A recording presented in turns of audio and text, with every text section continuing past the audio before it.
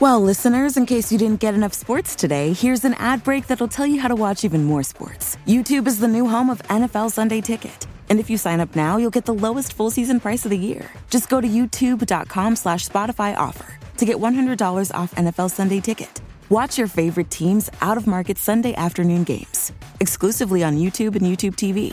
All right, enough about sports. Go get more sports. Terms and embargoes apply. Offer ends June 6th. No refunds. But I'm going to tell you this, we ain't done yet.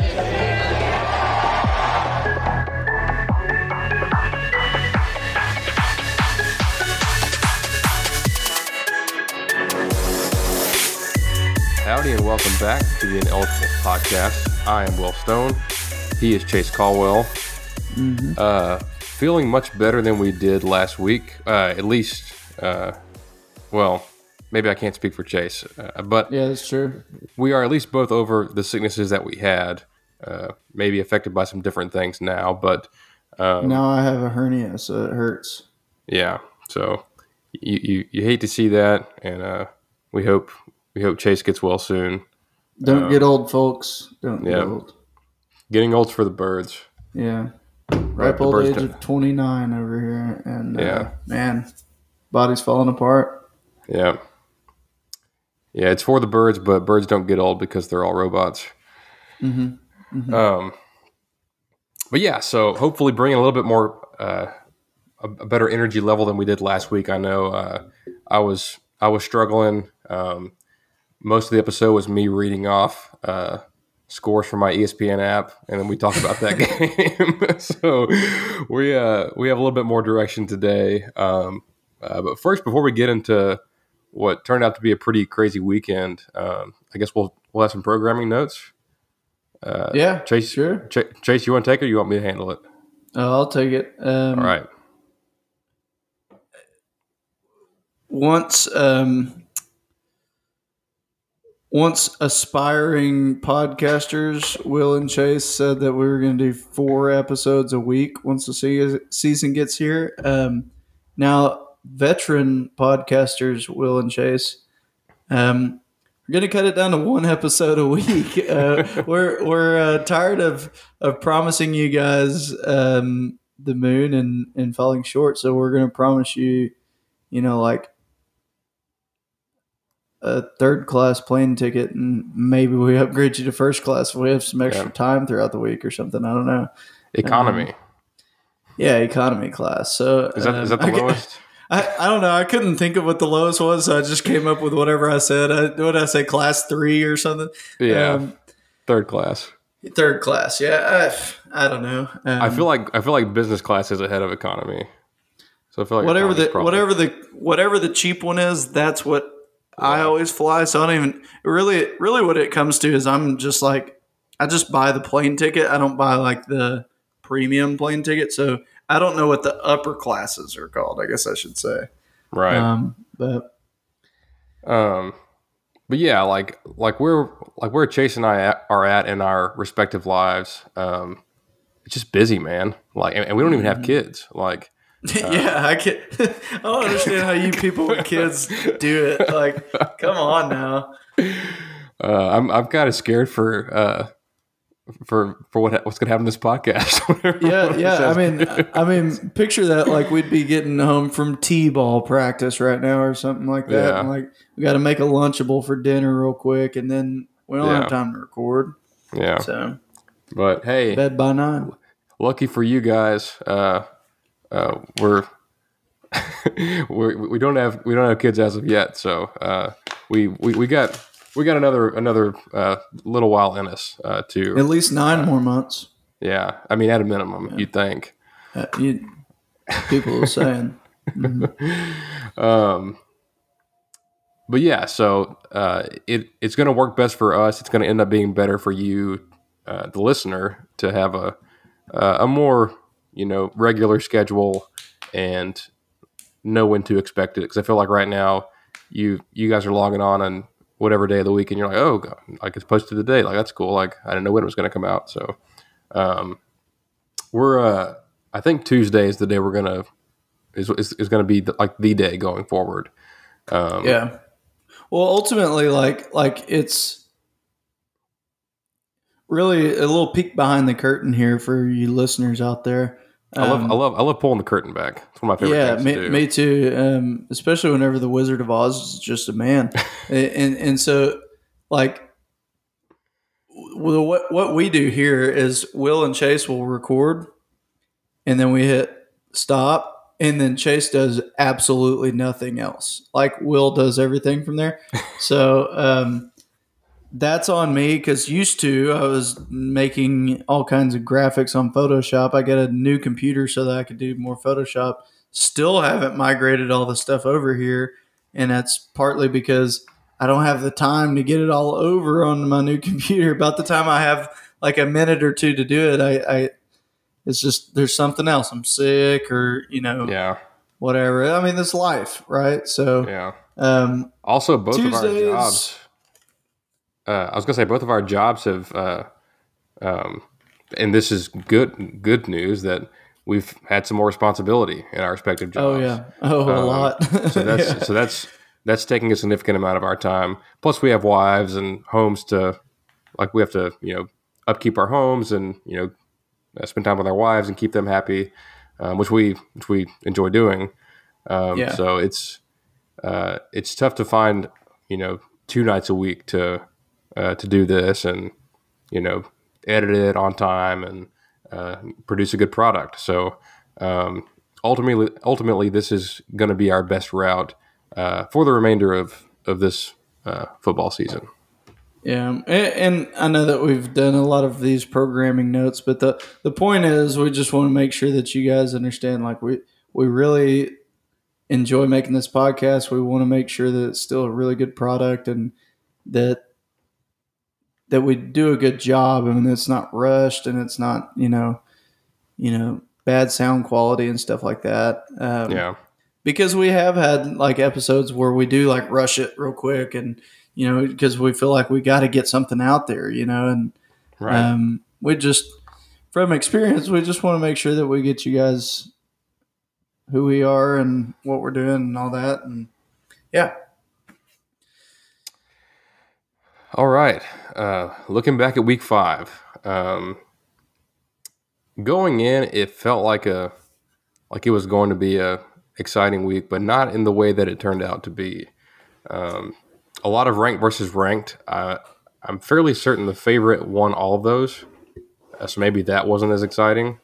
What was exciting is 4 of the top 10 lost.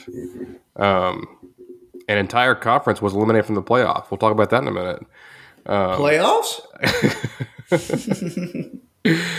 But let's start with what's, I think, probably the biggest storyline for me and something I'm ready to come out and say, and that is that this is Georgia's year. And if this isn't Georgia's year, I don't know when it's going to be because literally everyone else is pretty down. And Georgia just has a defense for the ages. Like you literally can't score points on them. It's not possible. They're so good. And I remember talking when we did our predictions episode. Maybe you were telling me like Georgia's going to be super good. Like they're like the favorite. It's just a foregone conclusion that they're going to win the East this year. And I'm like, I mean, Florida was still pretty good last year. Yeah. And I guess I just didn't do enough research on Georgia coming in because, golly, they're good. Well, even after I stuck with that, but I walked it back a little bit because I wasn't super high on JT Daniels, who hasn't played much this year. Turns out they don't need him, at least for 90% of their games. Until they play Alabama, they don't have to have a good quarterback to win every game, and probably win every game fairly comfortably. We'll see how they play Florida, but the defense is much better than I expected. It's otherworldly right now. I'm glad they're not on our schedule, if I'm being quite honest. For sure. Hate to have 6 losses. And I think this may be a hot take, Actually, it's going to be a hot take because the way it's going to sound, but I don't think Bama is that good. And not that they're not good, but I don't think Bama is great this year. I think they're very, very good and are capable of, beating anybody, obviously. But this is not one of their better teams. If you ranked all the Nick Saban teams, I wouldn't put this one in the top half. I don't know. I'll rephrase that a bit and say this is a great team. It's not really an elite team. Just based on what I've seen, I would say that Georgia is the only elite team that I've seen. And really, Bama's probably the only great team that I've seen this year. It's a steep drop-off after that. And then from there, it's just okay teams. Like, you don't even get good and pretty good. You just get okay. Yeah. And then you have A&M. Yeah, we'll get to that later. Sorry, putting the cart before the horse. Yeah, but there was. I was trying to make a bird joke in there, but I couldn't get one out. But there's a thought I had on Saturday. I'm glad I just remember this because I just pulled it up. Stop putting like any kind of stock into the AP poll or the coaches poll. They're garbage. They mean nothing. It's just a bunch of journos. They get paid to write about sports, rank teams every week based on how many losses they have or don't have. It's dumb as hell, if you ask me. What you should be looking at is Vegas, because Vegas actually, involves a crap ton of money, and they have a lot better handle on things than most journalists do. So there's some good journalists out there, absolutely, but I trust the markets in most things in life, and especially in gambling and sports. So, but my point is, as of right now, the runaway favorites to win the championship in college football this season are Alabama at plus 150 and Georgia at plus 175. They're virtually tied. It's neck and neck. The next closest is Ohio State at plus 1,000. And then Oklahoma, and then Cincinnati. Eventually you get down to it, and it's like Iowa plus 3,500. I think I said, plus 3,500. Oregon plus 4,500. Like, there's no one else on their level. Like, they are just so far out in front that it's just really obvious. Like, there's not any teams out there that are up this year, that are able to knock them off. And in terms of the playoff, if both teams are 12-0 going in, do they both make it? Like going into the SEC championship, and obviously one's going to beat the other, but I don't see that game being a blowout in either direction. I figured they likely both get in. Do you think? I would think so. I can't see a scenario where they don't both get in. Yeah. So far this year, I wouldn't even have to do the what if this happens or what if that happens. Just look at what, like, the unbeatens and the one losses out there. Like, look at their remaining schedule. You may not have a single one loss team out there by the end of the year, other than Bama and Georgia. Yeah. Well, on that note, or Cincy maybe, I don't know. Well, see, this is like, at this point, I'm rooting for Cincy. I know they're not going to win the whole thing, but man, I really want them to make the playoff, especially because the team I root for is not a snowball's chance in hell of sniffing a good bowl game. So, UTSA? I forgot about them. They're still in it for the hunt. Okay. But yeah, but I guess this kind of ties in all my points here. Outside, we'll talk about LSU here in a second. But the other things I got on my notepad here are: is the Pac-12 out of the playoff, and can Cincinnati work their way in. Over the weekend, UCLA takes a second loss, loses to Arizona State, and then Oregon is upset by Stanford. Oregon has got some pretty bad injury luck right now, and then their best player got ejected for targeting close to the end of the game. So even though they have the best win of the season so far, I feel like they're really good this year, but it's hard for me to have a lot of faith in them running the table the rest of the season. Mm-hmm. Well, and I might be wrong here. I'm pretty sure there's not a single 2-loss team that's ever made it in, is there? No. Yeah, so I mean, I don't have a whole lot of confidence that they're gonna go the remainder of the year unbeaten. Yeah, but at this point, I just want everybody to lose. Like I just chaos. Chaos. Hashtag chaos is really all I want. So I would love it if we beat Bama. Not because I would be excited that A&M beat Bama. Honestly, it would just be because like, haha, what are you gonna do now, AP poll? Yeah, like with your bitch ass. Yeah,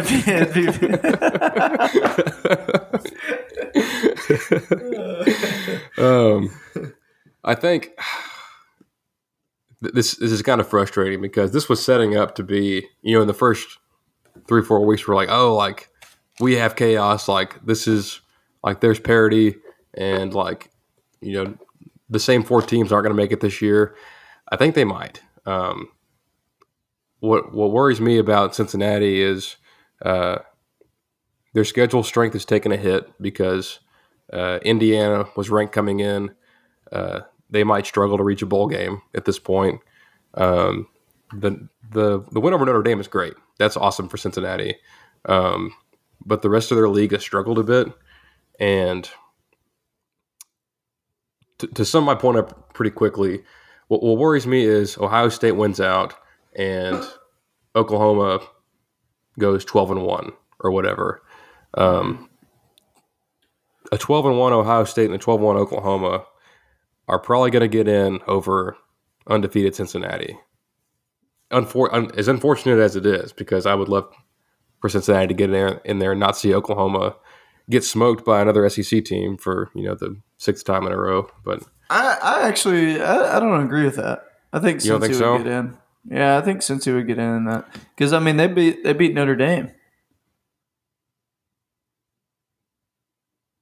Yeah, but is Notre Dame good? They're better than those teams there. I mean, whether they're good or not good, I mean, Notre Dame was. I don't think Notre Dame's good, no, to answer your question, but I don't think Oklahoma or Ohio State are good either. Yeah. I think I'm just like, I have zero faith in the committee to put in a G5 team. Because I think Cincinnati deserves it, but the committee loves brands. They love the Power 5 teams. They're always going to give them the benefit of the doubt unless chaos happens, like we've said. So that's what we're rooting for. Everybody beat everybody. Nobody win all their games, kind of thing. I mean, if Cincinnati, I think a 12-1 Oklahoma and Ohio State get in over a 12-1 Cincinnati. I don't think they get in over a undefeated Cincinnati, though. Yeah. Here's hoping. And then, I mean, you have teams like Michigan who are still undefeated. Wake Forest is still undefeated. Kentucky's undefeated. I mean, let's not write them off. I mean, we probably should, but whenever you look at the poll, you're like, huh, like they're 5-0. Yeah, right. Are we sure? But yeah. So the last national note I wanted to get into before we move on to A&M. LSU is in is in deep. They are they're in a bad spot. We talked about it in the offseason when we previewed the West. We talked about it before UCLA, after they lost to UCLA. This schedule is about to get absolutely brutal. They lost to Auburn last week. They have Kentucky this week at Kentucky, and they've already got 2 losses. So here's what's after Kentucky: Florida, at Ole Miss, at Alabama, Arkansas. So 1, 2, 3, 4, 5. That's 5 of the top 17. 4 of those are in the top 17 in the AP poll, which I just crapped on, but just for reference sake, like we know about Ole Miss and Arkansas and obviously Bama. Like we know they're good. I'm sorry. All 5 of those teams are ranked in the top 20. I was leaving out Florida, who's number 20 right now, but that sucks for them. I know that we have 2 losses and we play Bama this week, so we're probably going to have 3. But is LSU in danger of missing a bowl? I feel like that's on the table. I mean, that's possible. I don't know if they won't be invited to a bowl game though. Like they might not be eligible and still get invited. You know. I know some of those 5 and 7 teams get invited, and I feel like, 5 and 7 might be best case. They got 3 wins right now. They beat McNeese, Central Michigan, and Mississippi State. They have a game against Louisiana Monroe right before they play us. So they'll probably have at least they're going to have 4 wins at a minimum. But you figure they find a way to win one of these. I don't know what we're going to look like at the end of the year. We'll talk about that shortly. But man, and Kentucky's probably the worst of these. So if they lose this Saturday, it's bad. It's really bad. I don't see a way that Orgeron doesn't get fired at the end of the season. And what's their record right now? They're 3-2. So do you think they're saying the same thing about Jimbo? No, because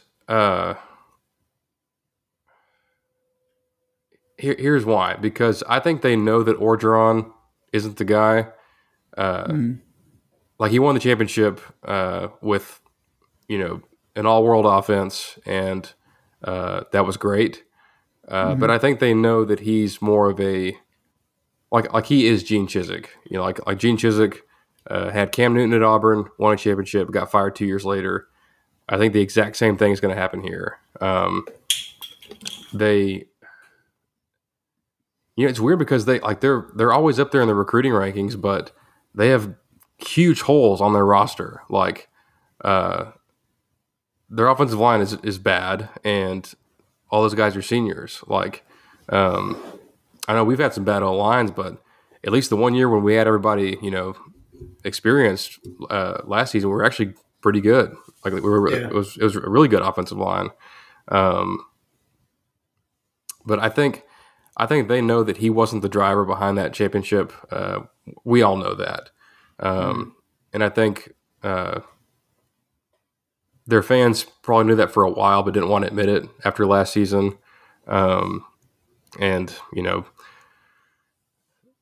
if you miss a bowl game at LSU after, what they did last year, it's an easy way to get fired. Yeah. I don't know. I could see the case for him getting fired with all the just. Actually, I would say he would be on a very hot seat because of all the just turmoil that they've had over the last 2 years. But I don't know. I don't know. I don't know how I feel about that because, like, I feel like when you have yes, they probably go like 6-6, at best, but they still have the possibility of going 10-2. You know what I mean? I know that mathematically they do, but I don't really think they have the Yeah, I don't see possibility. it. I don't see it happening. I very much do not expect that to happen. But at the same time, it is still possible. You know what I mean? Same for us. We could go 10-2. Yeah. But it's just I don't know. I think in some ways, like we watch. I feel like sometimes we watch our rivals with a fine tooth comb so that we could say like, look, that's bad happening to them, and they're watching us in the same way. And I'm just curious if that's like if we're putting too much, because I feel very much the same way as you, but at the same time I'm like, well, is it any different than a different coach that is going 3-2 but won a national championship 2 years ago? Yeah. So I don't know how they would handle that. Yeah. I think if Jimbo won a national championship, let's say, and then 2 years later we were wanting to fire him, I would be like, he just won. What are you talking about? Like, but I think we would know that it was Jimbo's. Like Jimbo was the reason behind that. Sure. If Jimbo was a bumbling doofus that can't even speak English, and relied on a generational quarterback and some super sharp coordinators and all that stuff. And plus, like LSU has the same expectations that Alabama has. I mean, like Right. I know that we have high expectations, but like we haven't actually done anything, so we kind of understand. But LSU, like they it's different from Auburn because they have a recruiting advantage being in like the only school in Louisiana, but similar to Auburn and like pretty quick to get rid of a coach if things don't go a certain way. But interesting for sure. Yeah, for sure. I was not super high on them coming into the season. I don't think I was this down. Like I didn't see the UCLA loss or preseason. I wouldn't have thought Auburn either, but Auburn has shown to be better than I expected. But I guess it's time for us to come to grips with reality of the situation at hand. But first, I got to do the quote of the week. How could I forget? This is an all-timer. Yeah, this quote really sets us up well for the next segment. It's it is by my very favorite Lane Kiffin. Prior to the game against Alabama this weekend, he said, and I quote, "Get your popcorn ready." And it's very inspirational because he lost or went out there and just got stomped on and lost 42-21. They doubled him up in points. So, yeah, get your popcorn ready, man. It's time to talk about Texas A&M. People on the internet were having a field day with popcorn tweets during that game. Did you see the elephant inside the popcorn thing? Yeah. Inside the popcorn costume. That was good. That was good stuff. Because it started off so bad. Like I think it was 35-0 at one point. It was at least 28-0 at one point. I think it was 35-0. So everybody's like, "Hey Lane, what about that popcorn?" Yeah, your popcorn's burning. Yeah, but okay. Time for us to face the music. We could also talk about the urban sprawl. I think we have to.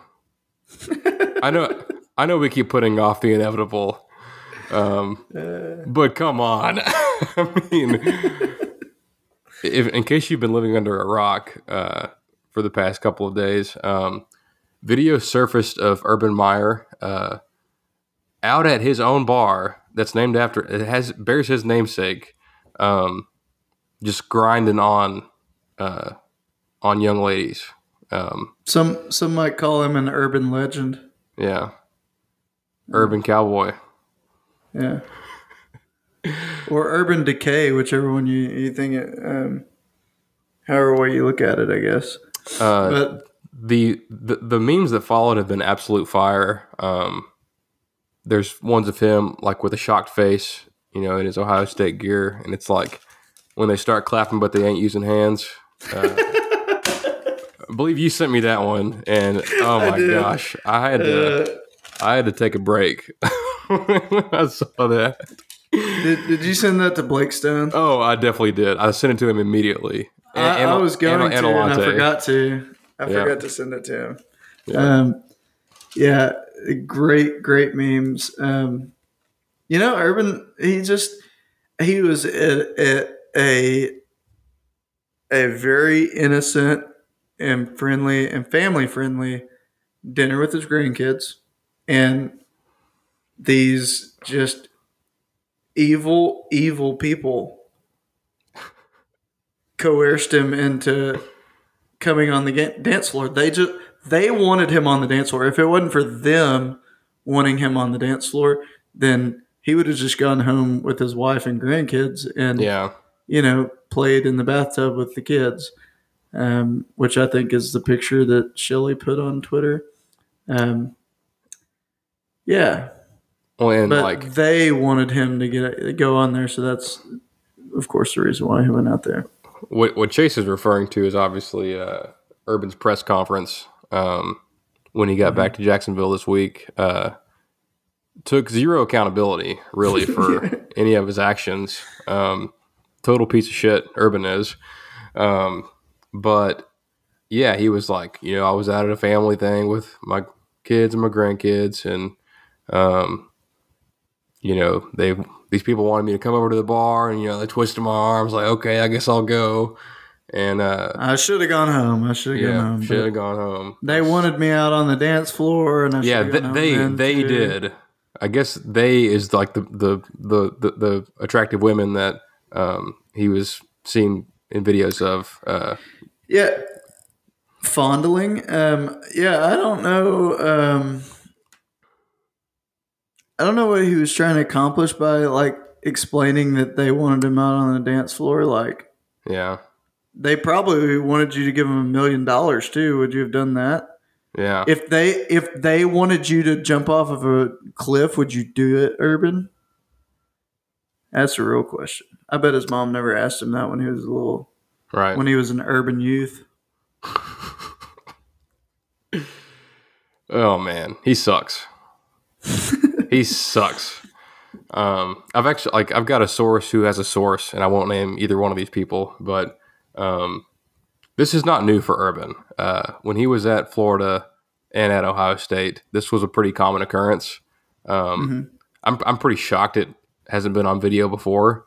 But how stupid can you be? Like, everyone in America has a video camera in their pocket. Like, yeah, it's. I can't. What do you think his excuse will be one day on this? Like if it doesn't go away, you think like he'll come out and be like, well, so there's these things called deep fakes, which are videos where people pretend to be you and then they can animate over it and make it look like you. And I think that's what I've fallen into that trap. Yeah. Well, I mean, he's not like, there's no accountability there, obviously. Yeah. It wouldn't shock me to see him go out and do it again, but that's about all the urban talk. I've reached my urban threshold. Not a fan, obviously, but we'll go ahead and close that urban dictionary. That one was a stretch, but hey, it was better than anything I could think of. I tried to get as many in there as I could. You did a good job. You did a great job. All right, on to the Aggies. The Aggies are we. I don't know why that was so funny. The Aggies are we.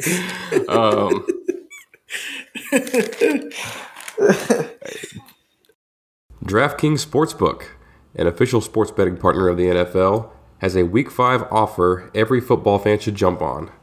New customers can bet just $1 on any NFL game and win $100 in free bets if either team scores a point. The last 0-0 tie in the NFL was in 1943, so this is a no-brainer. If Sportsbook isn't available in your state yet, DraftKings won't leave you empty-handed. Everyone can play for huge cash prizes all season long with DraftKings daily fantasy sports contests. DraftKings is giving all new customers a free shot at millions of dollars in total prizes with their first deposit. Download the DraftKings Sportsbook app now, use promo code TPPN, throw down $1 on any NFL game, and win $100 in free bets if either team scores a point. That's promo code TPPN this week at DraftKings Sportsbook, an official sports betting partner of the NFL. Must be 21 or older, New Jersey, Indiana, or Pennsylvania only, new customers only, minimum $5 deposit and $1 wager required, one per customer. Restrictions apply. See DraftKings.com/sportsbook for details. Gambling problem? Call 1-800-GAMBLER. So Chase and I didn't text a ton throughout this game, or even after this game, or even leading up to recording this episode. Yeah, we hadn't talked in like 3 days. I don't think we've talked since the game, have we? No, not until earlier today. Yeah. Well, I think briefly on Sunday, and it was like, "Hey, do we want to record?" And we were both kind of like, "No, let's not do that." But yeah, so I was to sum it up, just incredibly angry and frustrated and just generally pissed off for a little bit after the game. And then I kind of had a feeling of peace, like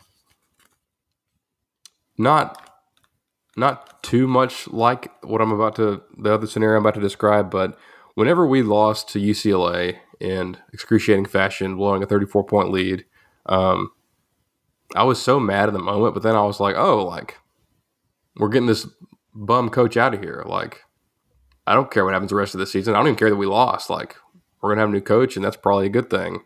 I don't feel that way about, I don't think Jimbo is terrible. We're not going to fire him. But it just, gave me peace that I don't have to, get excited for every game, and every game is life or death. I can just kind of go on about my life and, enjoy my Saturdays. When you expect to be good, it kind of sucks because every loss is devastating. Like, yeah, whenever we played Auburn last year and we were down, I think we were down double digits in the second half. I was like whenever Bo Nix did that Houdini play and escaped 5 of our guys trying to sack him and scored, I threw my remote on the ground and broke it.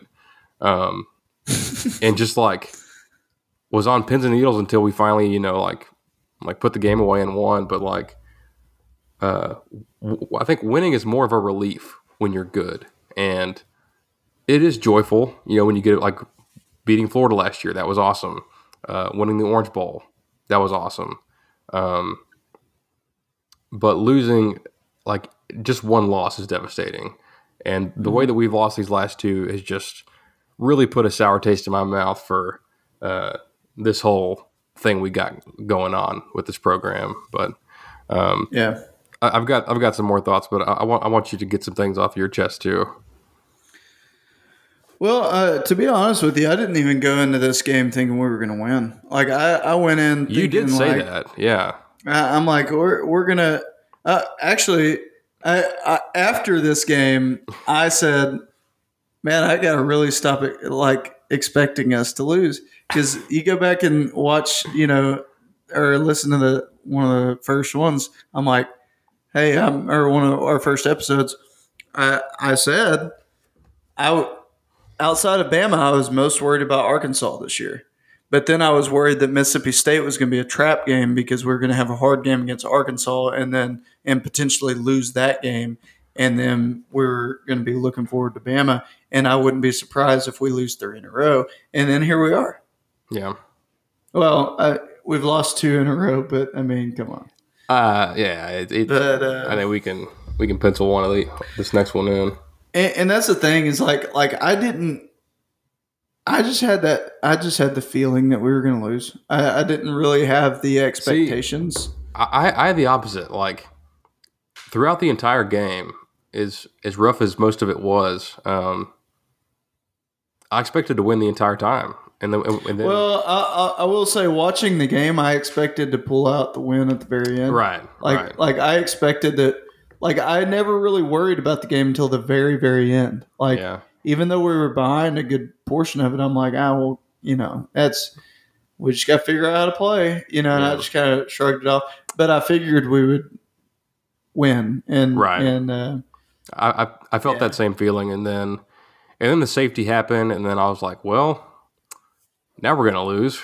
Like at that moment, I was like my anger really started to set in. Yeah, well, that for sure. We you know how my seats are like one above the other. Yeah. I guess I should say that for the podcast, not for you. But my season tickets, I bought them like last minute one year, and they're row 18 and 19, seat 7, so they're like one's behind the other instead of it being next to each other, and so I thought that I would be able to just renew it and switch the next year, but that didn't happen. So I've had the same tickets for 4 years now. Every time I go to renew, like there's no other. Anyways, everybody was like, there wasn't any open seats around us because normally we'll just wait and then we sit together about midway through the first quarter, which actually we were doing. And then some people came in and sat next to us. So we had to like get up and shift. And instead of going back to my seat, and trying to split between 2 people that were already sitting down and like not touch their knee and stuff like that, I just decided I'm just going to walk up to the Letterman's Lounge. So I ended up watching the entire game in the Letterman's Lounge for the most part. I didn't know that. Yeah, and well, we went up there, I guess, halfway through, well, maybe like the first part of the second quarter. We went up there because I was hungry, so I went and got nachos and sat in the Letterman's Lounge, and then it was hot that day, and it felt really good in there. And I'm sitting there eating, and like it was just a good vibe. And then during halftime, Chemo came in there, and oh, nice. So I like sat and talked to Chemo, and then he didn't want to go back out because it was so hot. So we just both sat and watched the game together in the Letterman's Lounge. So, but I told that entire story to tell this part, which is that the stadium and the TV were not in sync. Like they were like the TV was like 30 seconds behind. Yeah. So like somebody would cheer, and then we would take bets on whether it was that we had a good play or if the bird did something, which was fun. Like, yeah. So we would hear people like, well, it would be like third down on TV. Yeah. And you wouldn't hear cheering. You wouldn't hear anything. Yeah. You wouldn't hear da da da da. Yeah. And so then you kind of were like, oh crap, there's 4 minutes left in the game. Come on now. Yeah. And then at that point, it was when it kind of started setting in for me. I've had that same experience. I'm sure many have of like if you watch the game like at tailgate, especially where like we typically have tailgated in the past, like right by the entrance. Like you're watching the TV and like you just said, what's about to happen, or if something good's about to happen or not, because the crowd just, exploded, and then you look at the TV to see what's going to happen. But when it's a big play's like, it's a big play, and you're waiting on the crowd to do something, and you feel like you don't hear the explosion of cheers and stuff like that, and you're like, well, damn it. But yeah, so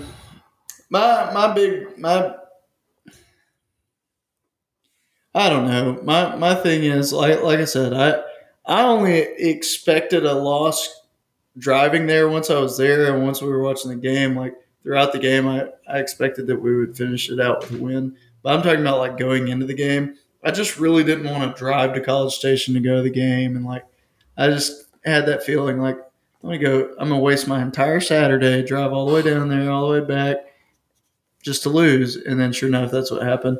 But it wasn't a waste. I mean, I got to see Chemo, and we had some fun. And, yeah, so like it was good, but man, what a rough game. You know, there was a lot of really pissed off Aggies, what we might call Madgies, that came through there after the game, not happy, throwing stuff around and, well, and using curse words.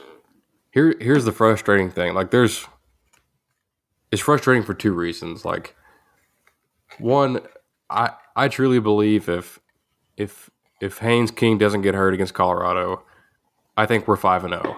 I know I don't think it's a guarantee, but I think we have better chances of being 5-0 than being 3-2 for sure, or than just not being undefeated. But I think if he's healthy, we probably were. Well, that's frustrating in and of itself. But we already knew, like we've come to terms that he's hurt. That happened, a month ago. But what's frustrating is we should have won the last two games anyway without him. Right. And like as soon as he got hurt, I was like, oh, well, we're definitely not beating Bama.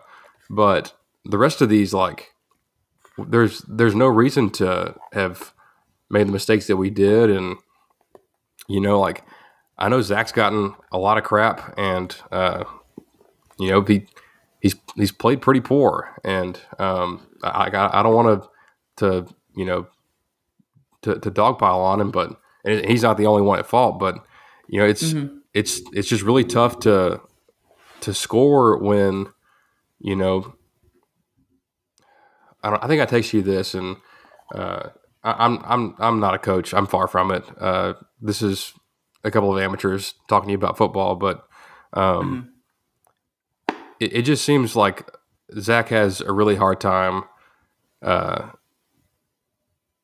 Either like I don't know if it's just like the execution of the play, or like struggling with the reads, or what it is, but how like we've always talked about how Kellen Mond was inconsistent, but he was consistent within games. Like if he was having a good game, he was good all game.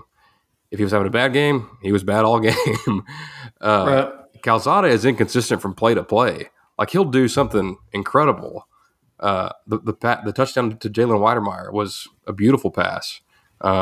His touchdown run, like we thought he, had feet made of concrete, and he goes in there and has this great run and scores. But then like he just misses some easy stuff, and it's really frustrating. And I mean, I don't know if the offense is too complicated. I know that's been brought up a ton. But if that's the case, that's got to change somehow. I know Jimbo is stubborn as hell, and it's his system, but you got a guy that's been here for 3 years, and he still doesn't know it. Like, I mean, I think I'll say something to that. I think that's a cop out. I mean, how do we know that Jimbo's offense isn't just 4 plays? You know? One of the Mississippi State guys said something about our game plan was identical to last year's. Yeah. And we came out with the exact same plays we did last year. I mean, honestly, I can't watch it with a fine-tooth comb enough to see that, but they did. They did all week. And so, we say that it's a complicated offense, but anybody saying that has no idea what the reads are, like how complicated that offense actually is. You know what I mean? Yeah.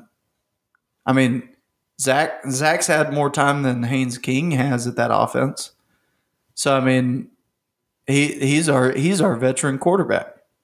Yeah. So I don't think it's that at all. I think a couple of things. Number one, I think Calzada he gets in his head too much. We talked about that last week, but I mean, he double clutches so many passes. Yeah. Where if he would have just let it go, maybe you make a play. But instead, you held on to it. Now you got sacked, or you got a safety or whatever. Yeah. And it's just it's indecision. It's not instinct, And I hate that for him because I know that it's like I can't imagine what it is in his shoes. So I know that it's bound to be, very difficult to make the right decision every play. But you don't have to make the right one, just make a decision. Yeah. And if you're going to run. If you're going to pass. If you're going to throw the ball. Don't pump and then throw it, because every time he throws a pick or anything like that, it comes right after he double clutched it. And if he would just let it fly the first time, then he'd have been good. Yeah. And he loses his power, and then it's just that's looking at Calzada. But everybody's put this on Calzada. Here's my question: how many of these receivers are creating separation? How many of these receivers are running the right routes? We don't know that. We're going to try to say that it's too complicated of an offense for Calzada to understand. But maybe we've got receivers that can't understand a simple route tree. Because we did have one of those. I'm not going to blast who that is, but we've got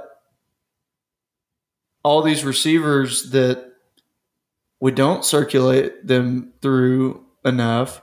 We have excuses as to why we don't do that.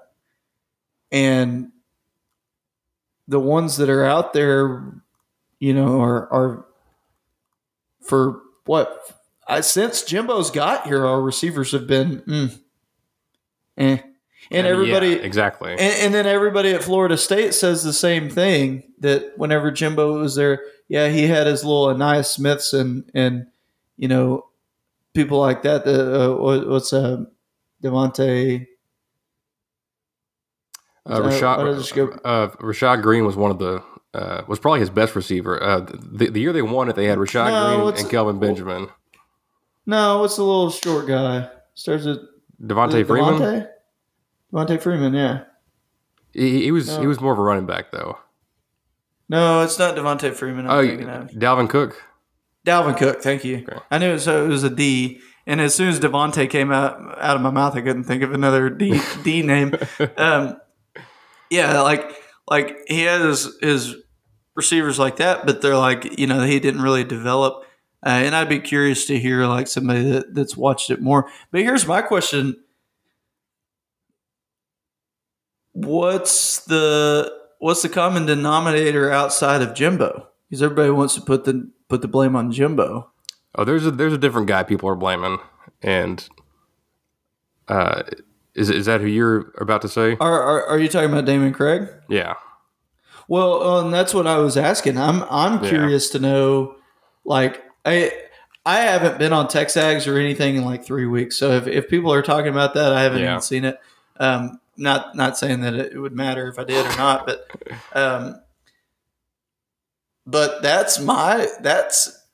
I'm getting more to that thinking of what the heck is going on? Why can't why aren't we having better development here? And I don't know. I think it's everything. I think it's mostly like I think the biggest issue is Calzada. I think that 100%. Like if we had King, we'd feel a whole lot different about this team. If the receivers are amazing or not. But even like I've been begging us to run some more like play action and some RPO stuff, and then we finally run that in this game, and Zach made a bad read, and we got tackled for like a 3-yard loss because he had Demas wide open. Like he may have scored on that play. But check down to the running back, and we lost yards. And then, like to your point, the receivers, he threw a ball a bit behind Demas, but hit Demas in the hands and pops up in the air, interception. Right. The protection isn't always the best. And I'm sure the receivers, like these guys, haven't played that much outside of Nye Smith. And Jalen. We don't rotate them. Yeah. We'll have our first strings out there, up 28 points and 2 minutes left in the fourth, and we've still got our best players out there. I mean, it doesn't make any sense whatsoever. But maybe Jimbo's offense is so complicated that Damian Craig hasn't been able to figure out how to teach it in 10 years. Yeah. Maybe that's, if we want to go with Jimbo being so complicated, maybe he doesn't understand how to teach it. And I'm not putting the blame. I understand that. I'm more asking the question. Yeah. What is the issue? That's the biggest question mark on, and has been, and it's really just kind of been in the back of my mind of like, okay, maybe there's more to it that I don't understand. Maybe Demas has an injury. Maybe, they have something that they're not wanting to make public. Maybe there's some of that going on. But no, we're however many years into this thing now, and it's the same old thing. Like we're still, great that our receivers now are a little bit better than maybe they were at one time. Or you say that, I really don't even know if that's even true. But I mean, I don't know. That's my question. That's what I want to put blame on somebody other than Calzada ultimately. And it's not because I'm not trying to save Calzada. I just think sometimes it's sometimes I think it's the easy scapegoat, of the quarterback sucks. Yeah. Well, maybe he made the right read and the receiver ran the wrong route.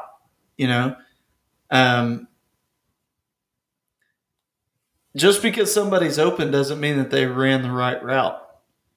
If you're expecting an in route and they go an out route, well, okay, great, you created separation, you're open, but you're not where he expects you to put be. the ball. Yeah, exactly.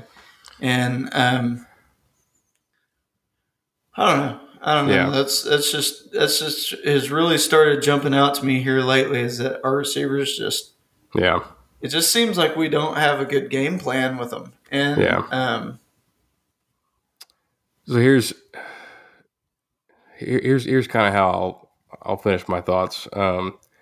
This season is basically two different seasons. There's this first 6 games, which has been absolute shit, and will continue to be until the bye week, and hopefully King is able to come back. And it's weird because like I think me and you, like, our interest is pretty low right now. Like we're doing this because we do love this sport, we do love this team, and we'd love to get to the bottom of some of these things, and we may never do that. But as far as like you said about Texags, like I haven't checked either one since since Saturday. Like it's just not something that's part of my day at this point because I've written off this portion of the season. And what's weird is after Bama, we're probably going to lose that one. We play Mizzou the next week, and they suck. Mizzou sucks. They have the worst run defense in the entire country. They gave up 62 points to freaking Tennessee, and they fired their D-line coach last week because they got run on for 450. So we honestly probably win that one, probably pretty handedly, unless, we just have like 7 turnovers like Maryland did the other night. And then we're home against South Carolina, who it's probably tougher than Mizzou. In case you didn't know, I'm fully off the Mizzou bandwagon that I was on in the offseason. Yeah, it sounds like it. But South Carolina, a team that we can still beat without, our starting quarterback. Hopefully, we got to keep that James Bonham trophy. Yeah. We've already lost the Arkansas streak. We can't lose 2 streaks in 1 year. Yeah, that's a good point. We can't. But after that, there is the bye week, and there's hope that King can come back, and that's what's really going to tell how we should feel about this program. Because those last 4 games outside of Prairie View are going to be tough. Host Auburn, at Ole Miss, Prairie View, at LSU. If we finish strong, then everything's fine. These couple losses, as frustrating as they may be, if we end up 9-3, after losing 3 in a row, it would be hard to not feel good about that, depending on how it looks. Like if King just goes out there and tears it up, and the offensive line clicks, and receivers are doing the right thing, and secondary looks good, then we'll be like, okay, like we overreacted, early on in the season, and this thing's still going in the right direction. But at this point, like guaranteed wins are very, very few. Like we're going to beat Prairie View, very confident in that. Everything else, I mean, I feel the best about beating Mizzou, but you just never know. So and I agree that maybe we do get King back and things turn around for us, and it's more exciting. Maybe Calzada can put some stuff together while he's still going, but my microscope's going to be on the wide receivers for the remainder of the year. I'm starting to think that maybe you just think about Jimbo's trajectory. He was with the Bowdens forever. He became like one of their family members, and that seems to be what he may be doing with his old Auburn quarterback. And maybe he shouldn't, is all I'm going to say right now. Yeah. So that's where my microscope is. That's what I'm looking at, because I haven't seen much from the receiver position that really does anything for me this year. All kinds of drops, all kinds of bad routes, not very good blocking on the perimeter. Yeah. I don't know. I'm suspect. That's where I'm watching the rest of the year. I will say this, although I have not been perusing A&M websites for the past week. I haven't gotten on TexAg since Arkansas, or since before Arkansas, really. Yeah, but I am still a part of a very exclusive Twitter group amongst Aggie sports fans. You're not anymore. You're not supposed to talk about that, Will. So you're out. Well, I won't say who's all in there, but it's very for sure. It's like a speakeasy of social media. It's VIP. Yeah, but according to that, which I think their source is Billy Lucci of TexAgs, sounds like we're already eyeing the receiver market in the transfer portal for next season. Like there's already some names in there. There's a kid at Syracuse, I think, that is transferring, and we've already tossed our hat in the ring there. So you may be onto something. There may be some big issues there. Maybe Chapman's injury is worse than we thought. He still isn't back yet. Hezekiah Jones isn't back yet. Anai Smith was banged up. He's been playing, but he's kind of been bruised up. So I don't know. Maybe we. But we still have like 10 some odd receivers on the roster that we don't even put in for reps. Oh, I know. I'd love to see. We don't give him a chance. I'd love to see Devin Price out there. Or Keith Brown. I've seen him a time or two. You have Keith, Muhammad. Muhammad Moore. rotate them. We do nothing. But heaven forbid, if we got a hot running back, we'll sub him out of the game. Yeah. And not hand it to him the rest of the game whenever he's running hot.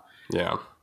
But we're going to try. Oh well, we need the quarterback to mesh with the receivers. Don't give me that excuse. He put the ball right on the money and he dropped it.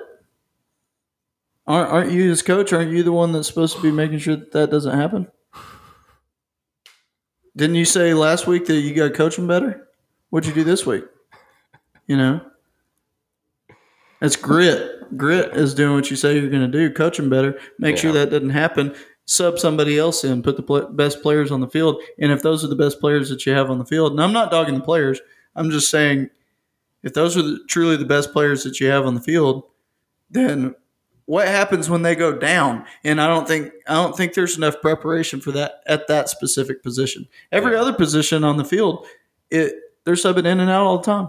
Yeah. All the time. I think we've had a different O-line every single game. Yeah. Different how they set it up. Yeah. Actually, I did want to bring that up before we get out of here. Before the game started, there's like the people that are actually at the game, like the guys that write for the Eagle, and I think Olin does this sometimes too. But like they'll point out like who isn't dressed out, like who's in street clothes, and came out that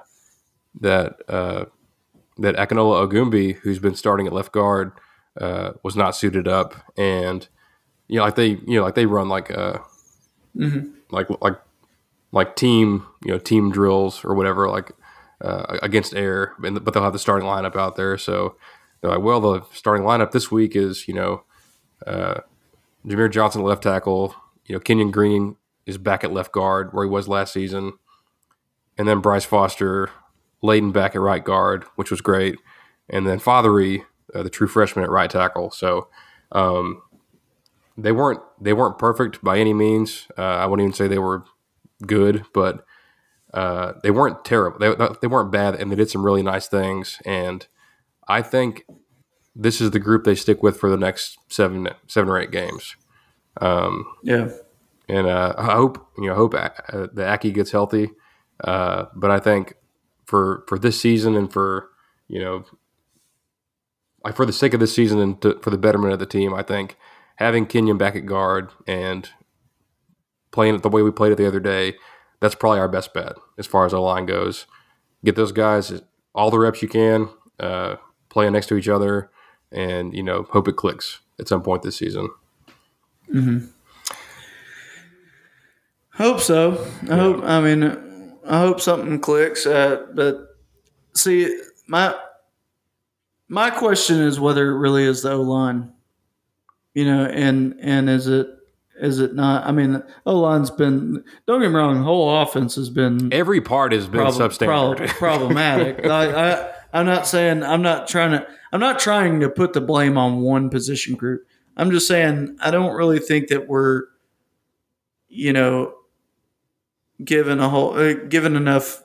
pointing enough blame at the receiver position that I think we should, because if you had a decent quarterback and you had really good receivers, like you could put a decent quarterback in to play at Bama and they're going to do well.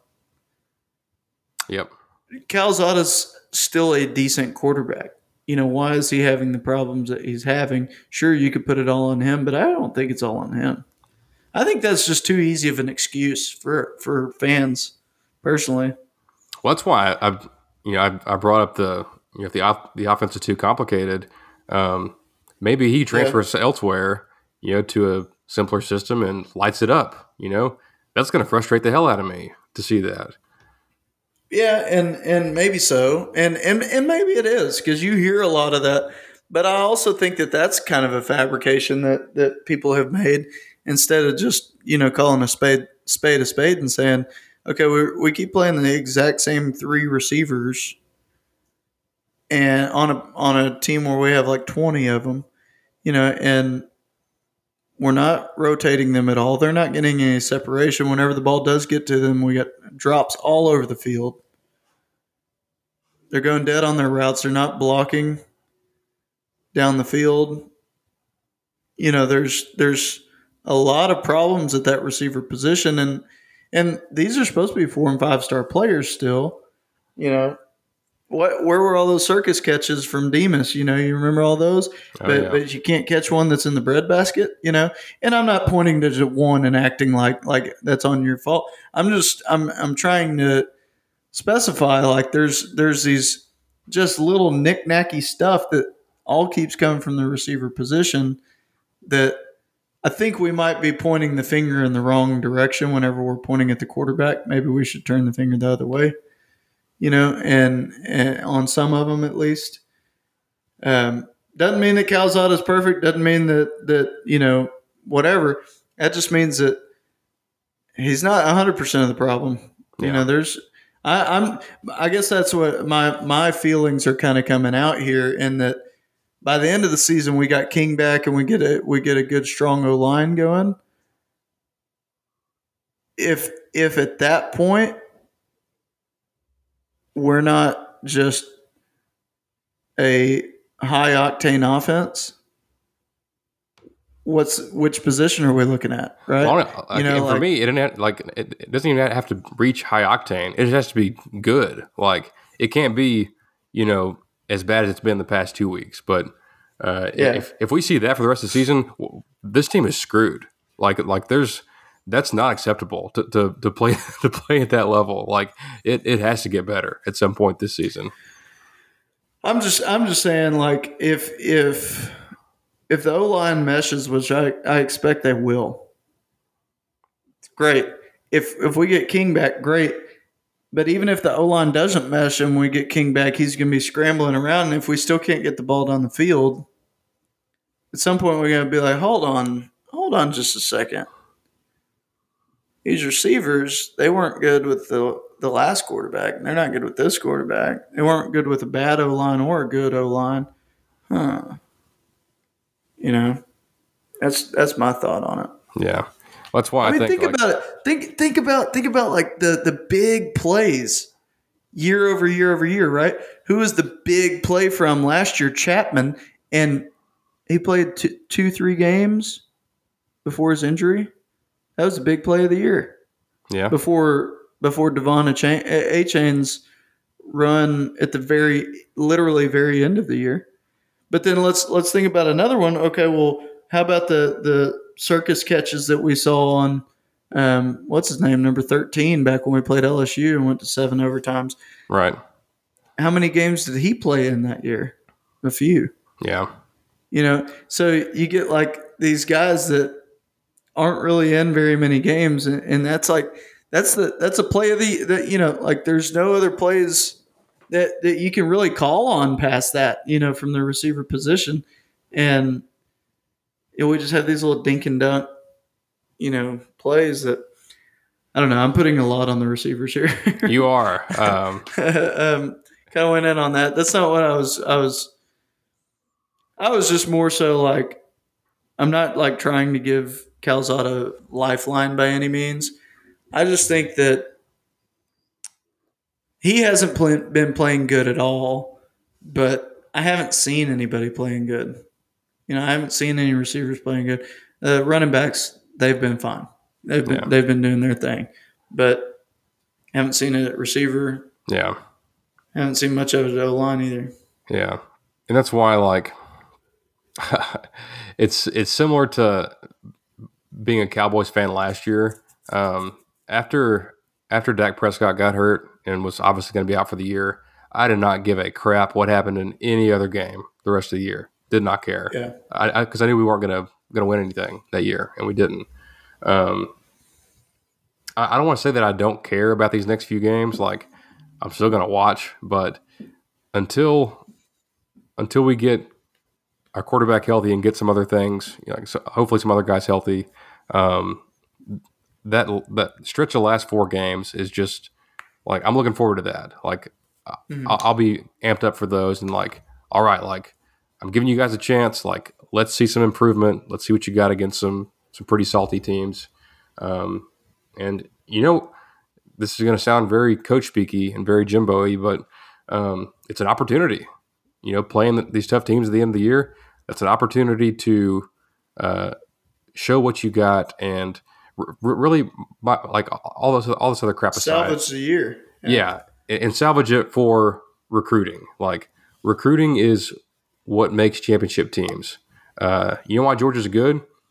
To quote Shane Beamer, they got like 105 stars on defense. You're not going to get 105 stars if you lose to Mississippi State and Arkansas and then, go 6-6. So, and also on the flip side, as good as Georgia's doing, like I'm happy for them and all, but we're recruiting against them for a lot of guys this cycle. And if they go win the whole thing and we, are dicking around and, can't score any points, it's going to be tough. It's going to be tough to hang on to a couple that we got and to close on some of the ones that we need. So for sure.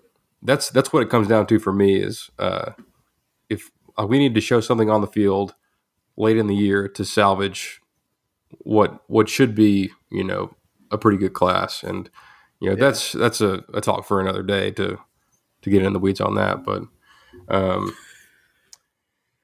yeah, it feels good to get some of that off my chest. But yeah, for sure. Me too. to exercise some demons. And I feel like I'm in a better place now. That was almost cathartic. Yeah, well, Pilates can do that to you, let me tell you. Those demons over there doing Pilates with you. Yeah. Well, I say we get out of chair. What do you say, Will? Yeah, I'm down with that. I still haven't eaten dinner, so I'm going to go. Oh, yeah, you need to get out of here. It's 9:33. Yeah. Pull the curtain back again. We love to do it.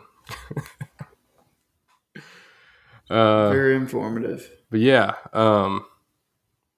big weekend this weekend. We didn't get into it all, but playing Alabama, if it was going to be close, if it was going to be close, we'd talk about it. But just not going to devote any time to what we see as. We'll let you know what we thought about it instead of what we think about it. That's the key. That's what we're all about. But until then, enjoy your weekend, and we will see you next week.